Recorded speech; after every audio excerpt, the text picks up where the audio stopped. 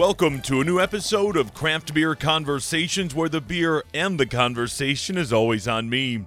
Michigan is a premier craft beer destination. Some of the best flavors are produced right here stateside, but how do the beers get on the shelves of your favorite stores and on tap in your favorite bar? Well, a good chunk of those kegs and cans are distributed by M4CIC, which is based in Washtenaw County. I went to their new facility to hang out with co-owner Mike Turriff, who owns the company with his wife Megan. Mike and I talk about the company's growth and the power of Michigan's craft beer product and how they help decide what hits the shelves.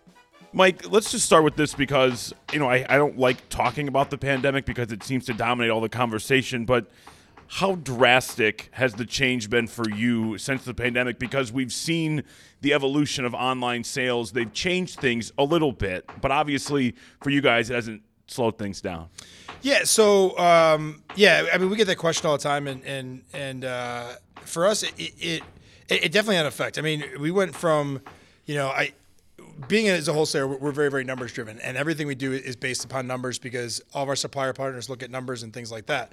I mean, that's not the bottom line for everybody, but that's what they look at. So if you take a look at our business trends last year, we were up substantial double digits last year on March 13th. Then we lost 50% of our business overnight when the on-premise closed. And by the way, like we're fully supportive of everything that's going on. Like we know that decisions had to be made, and we're not one of those ones that bang the drums and demand things to be open. Like that's not what we're all about. We want everyone to be safe. But so we lost 50% of our business overnight, and we had a pretty bleak 2 months. But we still finished the year. So we went from double digits up, just shy of 20% to being down over 20% for the year. It's a hell of a swing. Within a 2 month period, and then we actually finished up flat to up for the year. So we went up high, down really low, and then we actually read it back. And that was really from going from a transition of focusing on-premise to focusing on the off-premise trade and packaged products. And luckily, some of our great partners like Brew Detroit and other people were able to get us as much beer as we needed. But for us, the one thing that really doesn't affect us is that you can't really do online shopping in beer. It's illegal in the state. So online didn't really impact the beer business overall, other than it made it a little bit easier for local breweries and things like that to actually make home deliveries, right? Which is great. I mean, like all of our brewery partners, like I can honestly say it, like our brewery partners like Ascension or Drafting Table and things like that, unless they had that to-go business, unless they had that at-home delivery business, they may not be here right now unless Speciation was doing that or some of these other guys. So you don't see that as like a threat or like competition? It's just like an additive? No, I mean, first and foremost, I mean, our biggest thing that we always say from day one for all of our partners is that we will never ask our partners to give us more beer than they feel comfortable doing, meaning that I want them to sell as many pints across the rail as they possibly can. The reason for that is that they make a hell of a lot more money across the rail than they'll ever make by me selling beer, just because obviously we have to make money too. So when you have a 4-pack of beer at a brew pub or a brewery that costs $18 out the door, I sell at $18 at a retail account. Well, guess what? I take my cut. The retailer takes their cut. So their profits are much lower. So for me, we want them to sell as much beer across the rail as they can in-house, because when they do that, then they can buy more fun things like more stainless and more tanks, and then they can get bigger. And then eventually, we're in this for the long haul. We're not doing it for the short game. Well, and I've been to places like Brew Detroit or Ascension where I've seen what happens when they start to grow, and all of a sudden at a place like Ascension, they've got a great facility, and I know that the top side is confusing. You see this little brew house and you're like, no way, but then they show you the basement and you're like, oh yeah, okay. Yeah. But I know even for them, they're like, we can't, and these are things that I love to hear. I love to hear this. We can't make enough beer. And that's what I want to hear. Yeah. Everyone, I know for a fact that every one of our brewery partners that was able to pivot last year, and I can't say everyone. There was a couple that didn't, but that didn't have the ability to pivot into packaging and to doing cans, moving from draft to more cans. All had positive years as far as volume last year. Brew Detroit was up last year. Ascension was flat to up last year. Drafting Table was up last year. And I mean, some of our partners, they didn't have canning lines, so they weren't able to do that. And we try to work them as best as we can, and they got creative in other ways too. But yeah, I mean, anyone that pivoted and hustled harder during the pandemic is better off now. I think in general, any business out there, at least in the beer and wine industry, that showed like significant declines during the pandemic, I'm not saying that you didn't try, but I'm also saying that you probably could have found different avenues. And we found different avenues by going to non-alcoholics and things like that. Like, you have to be able to pivot, you have to be able to nimble. And we have the ability that that being as the size that we are, we can do that. But I don't know any beer wholesaler in the state that wasn't up last year. All the big wholesalers, if they tell you that they were down last year, they're all lying to your face, because you know what? The numbers say they're up. I mean, there's no doubt. Yeah, they're all up. Now, I won't even get into the whole fact that they're up and they laid people off and all that other stuff. I won't even get into that because it'll get me in trouble. But, I'm very proud to say that from the day the pandemic hit and we got shut down on March 13th last year, the day that'll live in infamy of 2020, we did not lay one person off. We kept all of our staff on. We actually increased our overhead and our staff. We actually hired people, and we're hiring people again. So we're building for the future. Literally. Yeah, literally. We're standing in our new warehouse that we're building out right now. So do you hear any banging? That's why in the background. So we'll come back to that, and I actually want to talk about your staff as well, because it's one of my favorite things. No matter where I go, I love hearing about the people that make these businesses go every day. I know that, Mike, you and your wife are at the head of it, but there are so many people that are around you that make it go. But I want to talk about some of your brands, and the craft beer world, to me, who is a neophyte, everything is so dizzying, right? Like I walk in to whatever grocery store or Holiday or 8 Degrees Plato, and I'm like, oh my God, how do I possibly decide? But you're the conduit. You're the one in between. And so, what's the process like deciding which beers or meads or non-alcoholics? How does that work? And I know that there's a sales process, but to me, I'm more curious about the curation element, right? Like we're drinking this Aslan right now.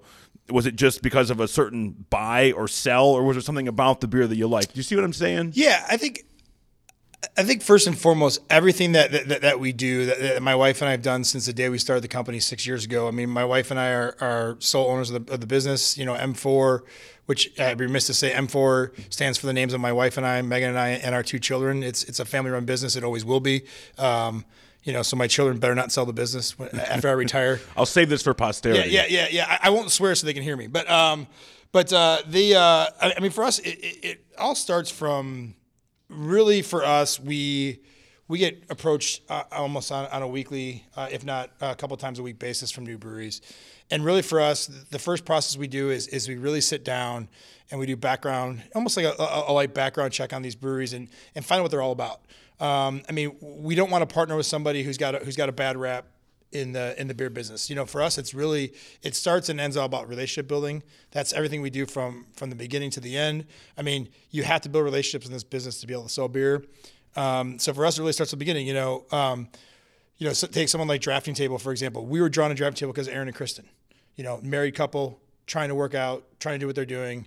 And build the brewery. That's how we got started. Steven down at Batch. Steven hustles harder than anyone I know in the beer business down in Detroit. Yeah. That's what drew us to Steven. River's Edge, what drew us to them is just their whole thing of Aaron and Carrie, what they're trying to do, the owners and their brewers and things like that. So it really, or Mitch and Whitney at Speciation. Mitch, I'll never forget, I was sitting on a little rise at Summer Beer Fest, and this guy came up to me telling me how he was going to build this farmhouse brewery and do spontaneous beers and barrel-aged beers, and I was like, sweet. Let's talk. And then he came to me, and then that was the end all be all of that. So really for us, it all starts about kind of a little bit of their, and I hate to use the word, but I'll use it, their ethos and what they're all about. And then from there, we never really want to have, I don't want to have 6 breweries that make nothing but hazy beer. Hazy beers are great, but eventually at some point they're all going to start cannibalizing each other. So we really try to look at least definitely with our in-state breweries and our Michigan brewery partners and our Michigan family members, we really try to look at breweries that kind of differentiate themselves. Steven's mentality down at Batch is different than what Brew Detroit's doing. Yeah, they're like a block apart, but it's a totally different world. You can see each other. What Drafting Table is doing, what River's Edge is completely doing. Drafting Table is doing more of the hype styles and the barrel-aged stouts and making amazing beers like Professional Pilsner. And River's Edge is doing traditional English styles. I'll put their Kolsch up against any single beer out there, and I guarantee it'll beat it, or their Dirty Frank Stout. And then you have people like Ed out at City Built, who's hustling in Grand Rapids. And just the people that we work with and he and Speciation use completely different things. So we try to differentiate ourselves first and foremost on a relationship basis and who they're all about, what they're trying to do, and then we really try to drill down on what the beer is. And it's not a sales thing, whatever. Aslan came about because we work with our friends at Holmes, who we work on the Troubadour, the Smooge brand with. We do a beer fest with them. I've heard that's popular. Yeah. We'll try some in a little bit. It's great. We do a beer festival with them every year called Nucleate, which is where we raise money for ALS, which is really near and dear to our heart because unfortunately my mother-in-law has ALS. But so for us, it's really important to work with them. So we meet people like Aslan, who we bring in for these festivals, and things like that. So then eventually we cultivate those things. So we met the Aslan folks 2 years ago. It took us 2 years to get them in the state, and then it kind of just all came together. So there's not really any set formula. Like, we don't have a playbook. It's just kind of, we really try to kind of work from, first and foremost, what the brewery's all about, making sure that they're good human beings. You know, can I sit down and drink a beer with you? Yes. Great. Let's talk. If I can't, we're not going to sell your beer. And by the way, that should be the universal standard of doing business in any sense of the form, right? Like, if we can't sit down and have a rational conversation over a craft beer, what about the other side, right? Obviously, you take the beer from places like Brew Detroit or Ascension or City Built, but then it has to go somewhere. You have two, and maybe you don't, maybe I don't have this right, but it seems to me you have two customers, right? You have the people that bring you the beer that you distribute, but then it has to go somewhere as well. It's got to go to a grocery store, a bar, right? What's the relationship like on the other side? So, I mean, it's in a lot of ways, it's the same relationship. It's all about customer service and the thing. So from the supplier standpoint, or as we call our family members, because everything we do is, we call it our M4 family. So our biggest thing for us is that when we partner with Steven at Batch, or when we partner with Tommy and the folks out at Smooge and things like that, you know, or we most recently, you know, Chris and the Watermark crew, or Chris Betts down at Transient. When we partner with these people, our number one goal is, we're not hiring them, they're hiring us. So they're hiring us to represent the brand as they see fit. So it's all about customer service. Our whole deal is that we have to serve what their best interests are.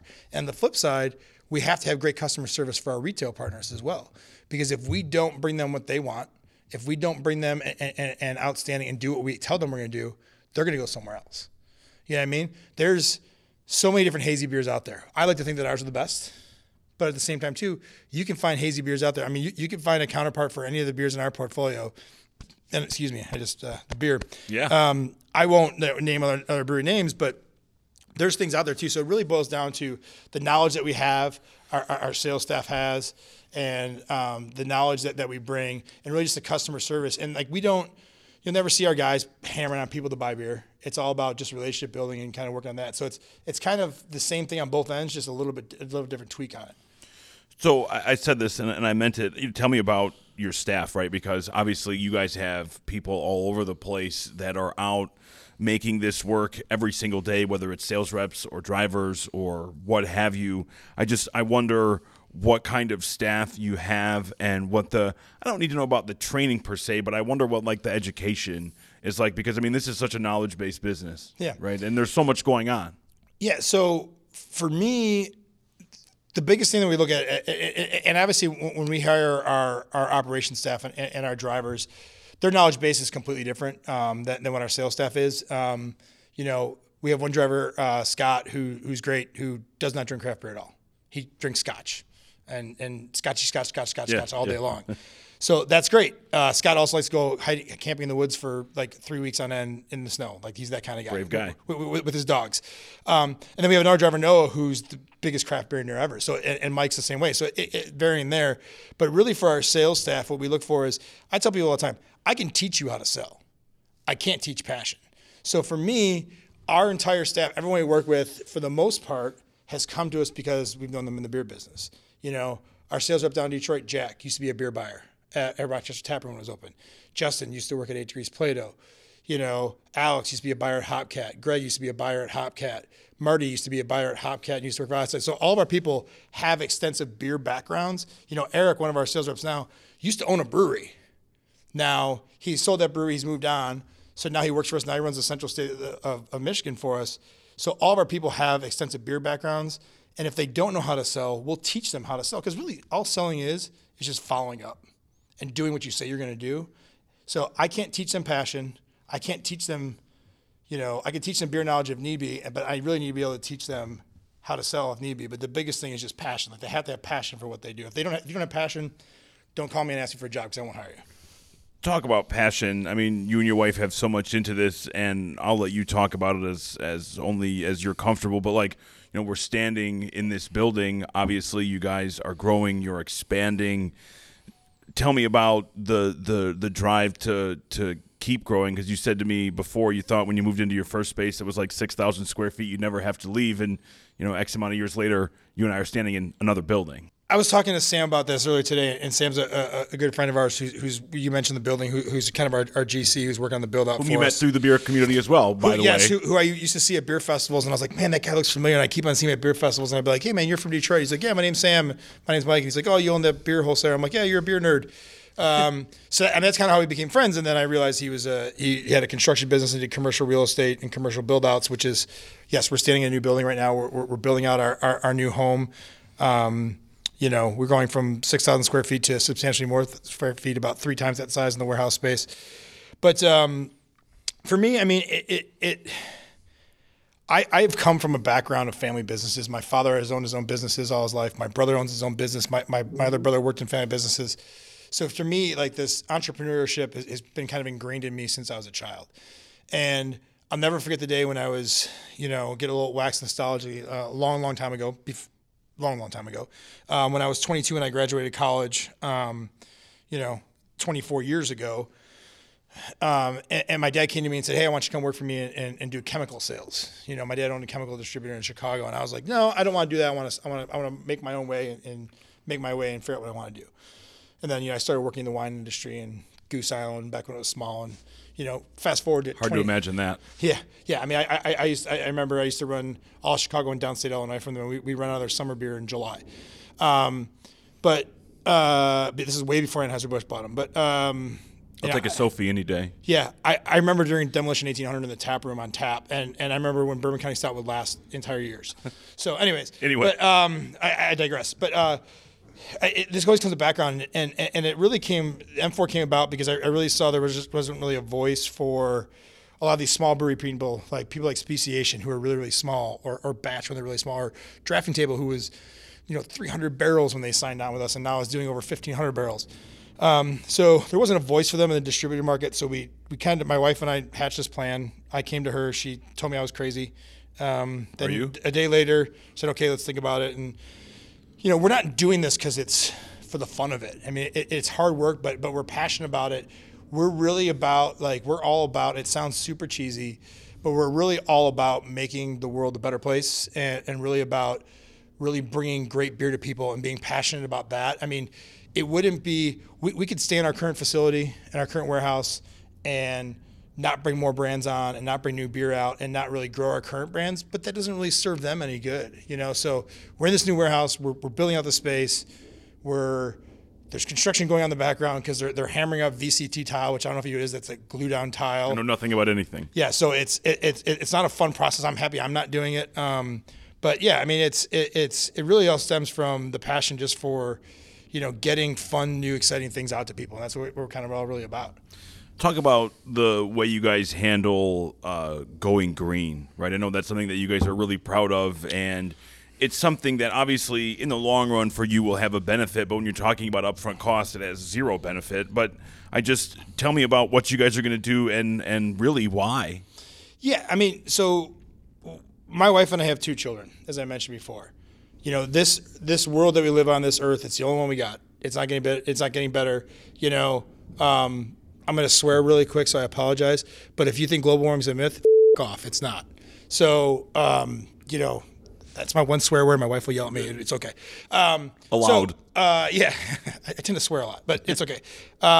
So for us, I mean, the earth isn't. We're going to have to be here. It's not going anyplace. So why do we continue to do these things where we can do things that will make the earth a better place, to make it more habitable for our children and future generations? So it's just little small steps, but one of the biggest upfront things about greenhouse gases, obviously, is fuel emissions and things like that, and diesel and exhaust and things like that. We deliver beer for a living. We drive for a living. Well, it's like you said to me earlier, it took diesel fuel to get this Aslan can into my hand. It came from Virginia. Yeah. So, our first step of that is very, very simple.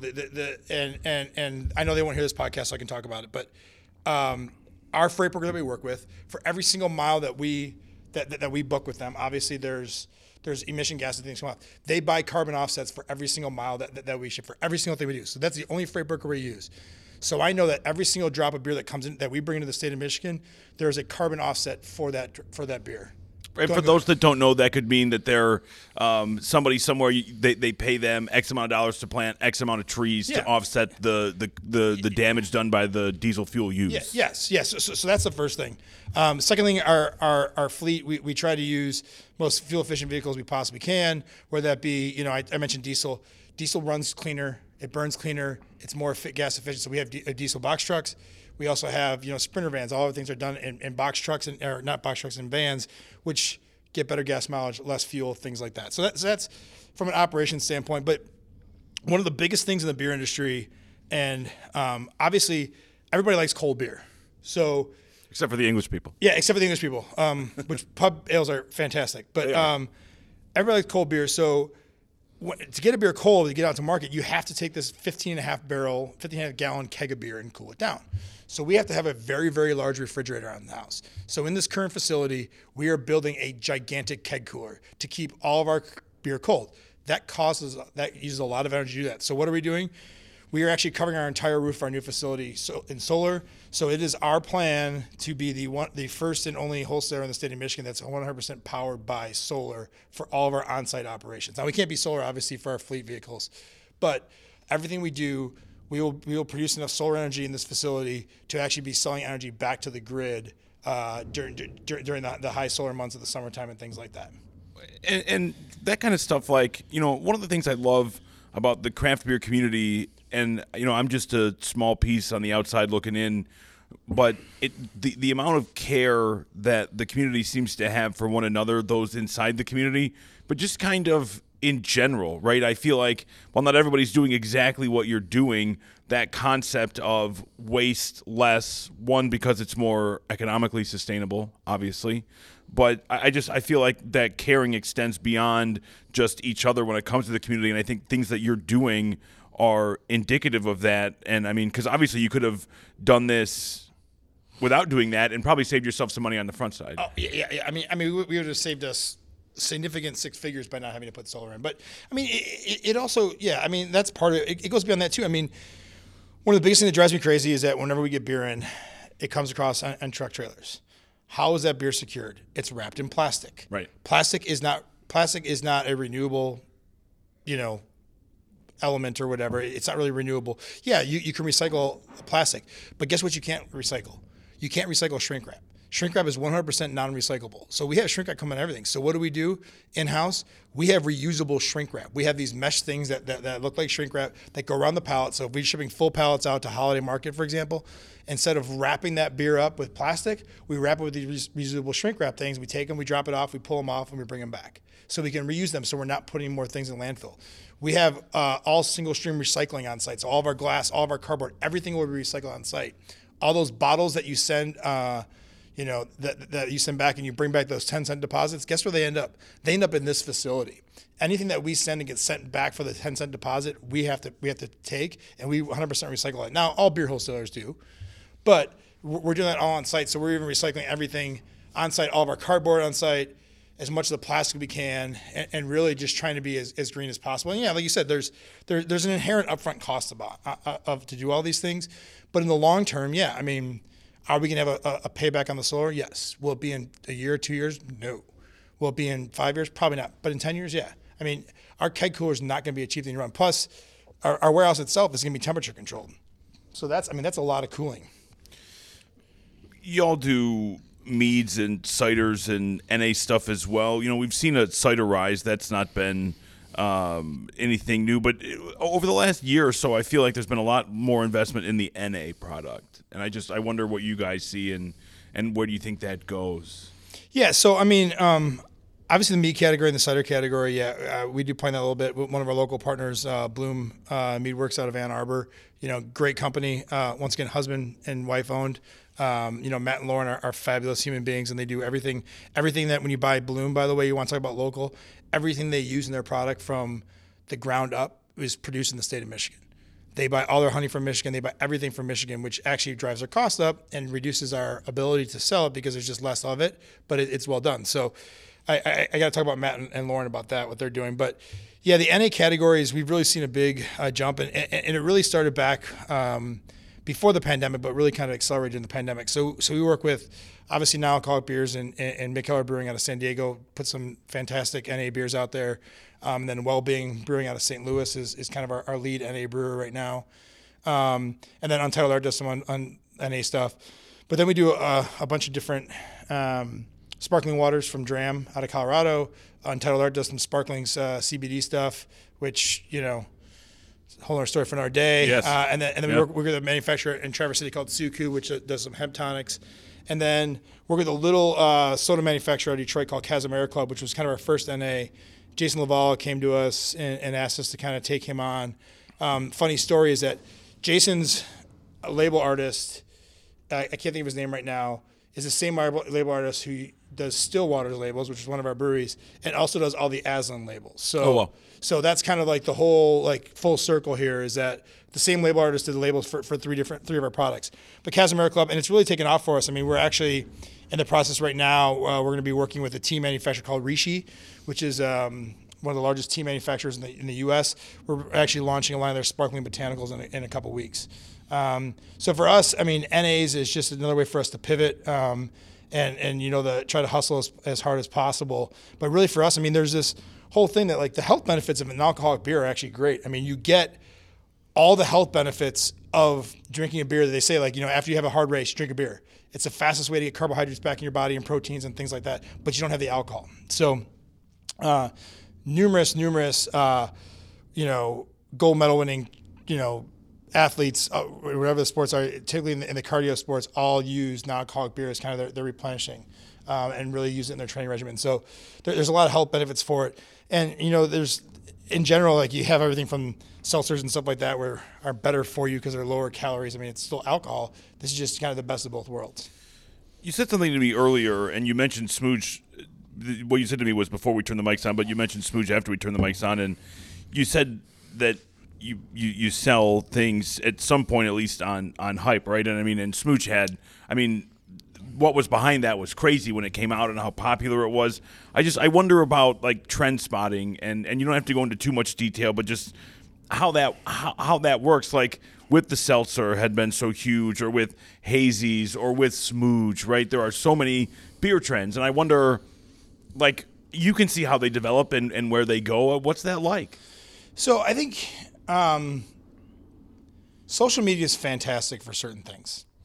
It is the bane of my existence. If on some days, if I want to be really, really grumpy, I'll just go to Facebook and I'll get really, really grumpy really, really fast. It's easy. Very, very, very, very easy. At the same time, social media is great.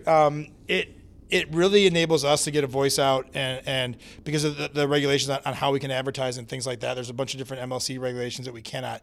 We can do a lot more things on social media because it's not paid advertising. So that's kind of how we do a lot of our things. But we also, my wife does all of our marketing, does all of our social media for us. It's fantastic, by the way. Yeah, thank you. She does a fabulous job. She spends so much time doing it and so much thought and so care that I know for a fact we wouldn't be at where we're at today without her. But on top of that too, she's constantly coming to me, and we're constantly listening to our sales staff and our family members about what they're seeing, what they're into. And really, for us, it's just really trying to have open minds about everything. If you would have told me that we're going to come out with this seltzer product that's essentially a smoothie in a glass with alcohol, and it's going to be super thick and they have this huge mouthfeel, I would have been like, man, you're crazy. It's never going to work. Well, it's worked. You know what I mean? Really, really, really well. Yeah, really, really well. I mean, it's one of our top selling brands right now. So, that's one thing too, but just really trying to stay ahead of what's going on, staying cognizant of what's going on, and really just talking to people and seeing what they're seeing in other markets. Talking to Sam, who I mentioned before, seeing what's working, what he's seeing out in Denver, or talking to, for us, we have a great network of other like-minded and small wholesalers across the U.S. that I talk to on a weekly basis, whether it's Michael in Cincinnati or Eddie in Indianapolis or Jeff in New Hampshire. All these different guys who we talk to, or Matt out in Nebraska, I talk to them about what they're seeing in their markets, and they talk about what they're seeing in my markets. And every single one of them at T have come to me and said, yo, can I get that Smooge contact? Because they see what we've been able to do here in Michigan and how we've been able to build that brand. So you've mentioned like so many great local brands here, whether it's from Grand Rapids or Ann Arbor or the metro area. You deal with booths from all over the world in this company. What makes Michigan beer stand out? I think first and foremost, I mean, there's this whole mentality of I equate it back to the auto industry back in the 70s of Buy American. I'm not a Michigander by birth. I won't tell you where I was born. It might have been to the state to the south. I lived there for about 6 months and I moved. So I'm not an Ohioan, but I was born in Massillon, Ohio. Ohio, go Tigers. But I did move to Michigan later in my adulthood, and I had never seen anything about whether it be living in Chicago or Minnesota or Iowa or all the places I've lived before. I'd never seen anything like the just the sense of pride that Michigan has, and I think that translates over to its beer industry. I think the Michigan Brewers Guild, which we're big supporters of, labels themselves as the great beer state. There's other states that have more breweries in it. There's other states that sell more and make more beer than Michigan does, but I'll put Michigan beer up against any other state as far as quality and the beers that we're doing. I mean, what other states out there have two of the top 5 brewers in the country? Or 2 of the top 6, I think it is, in the country based out of it. There's a little brewery in Kalamazoo and Grand Rapids, right, that hold those claims.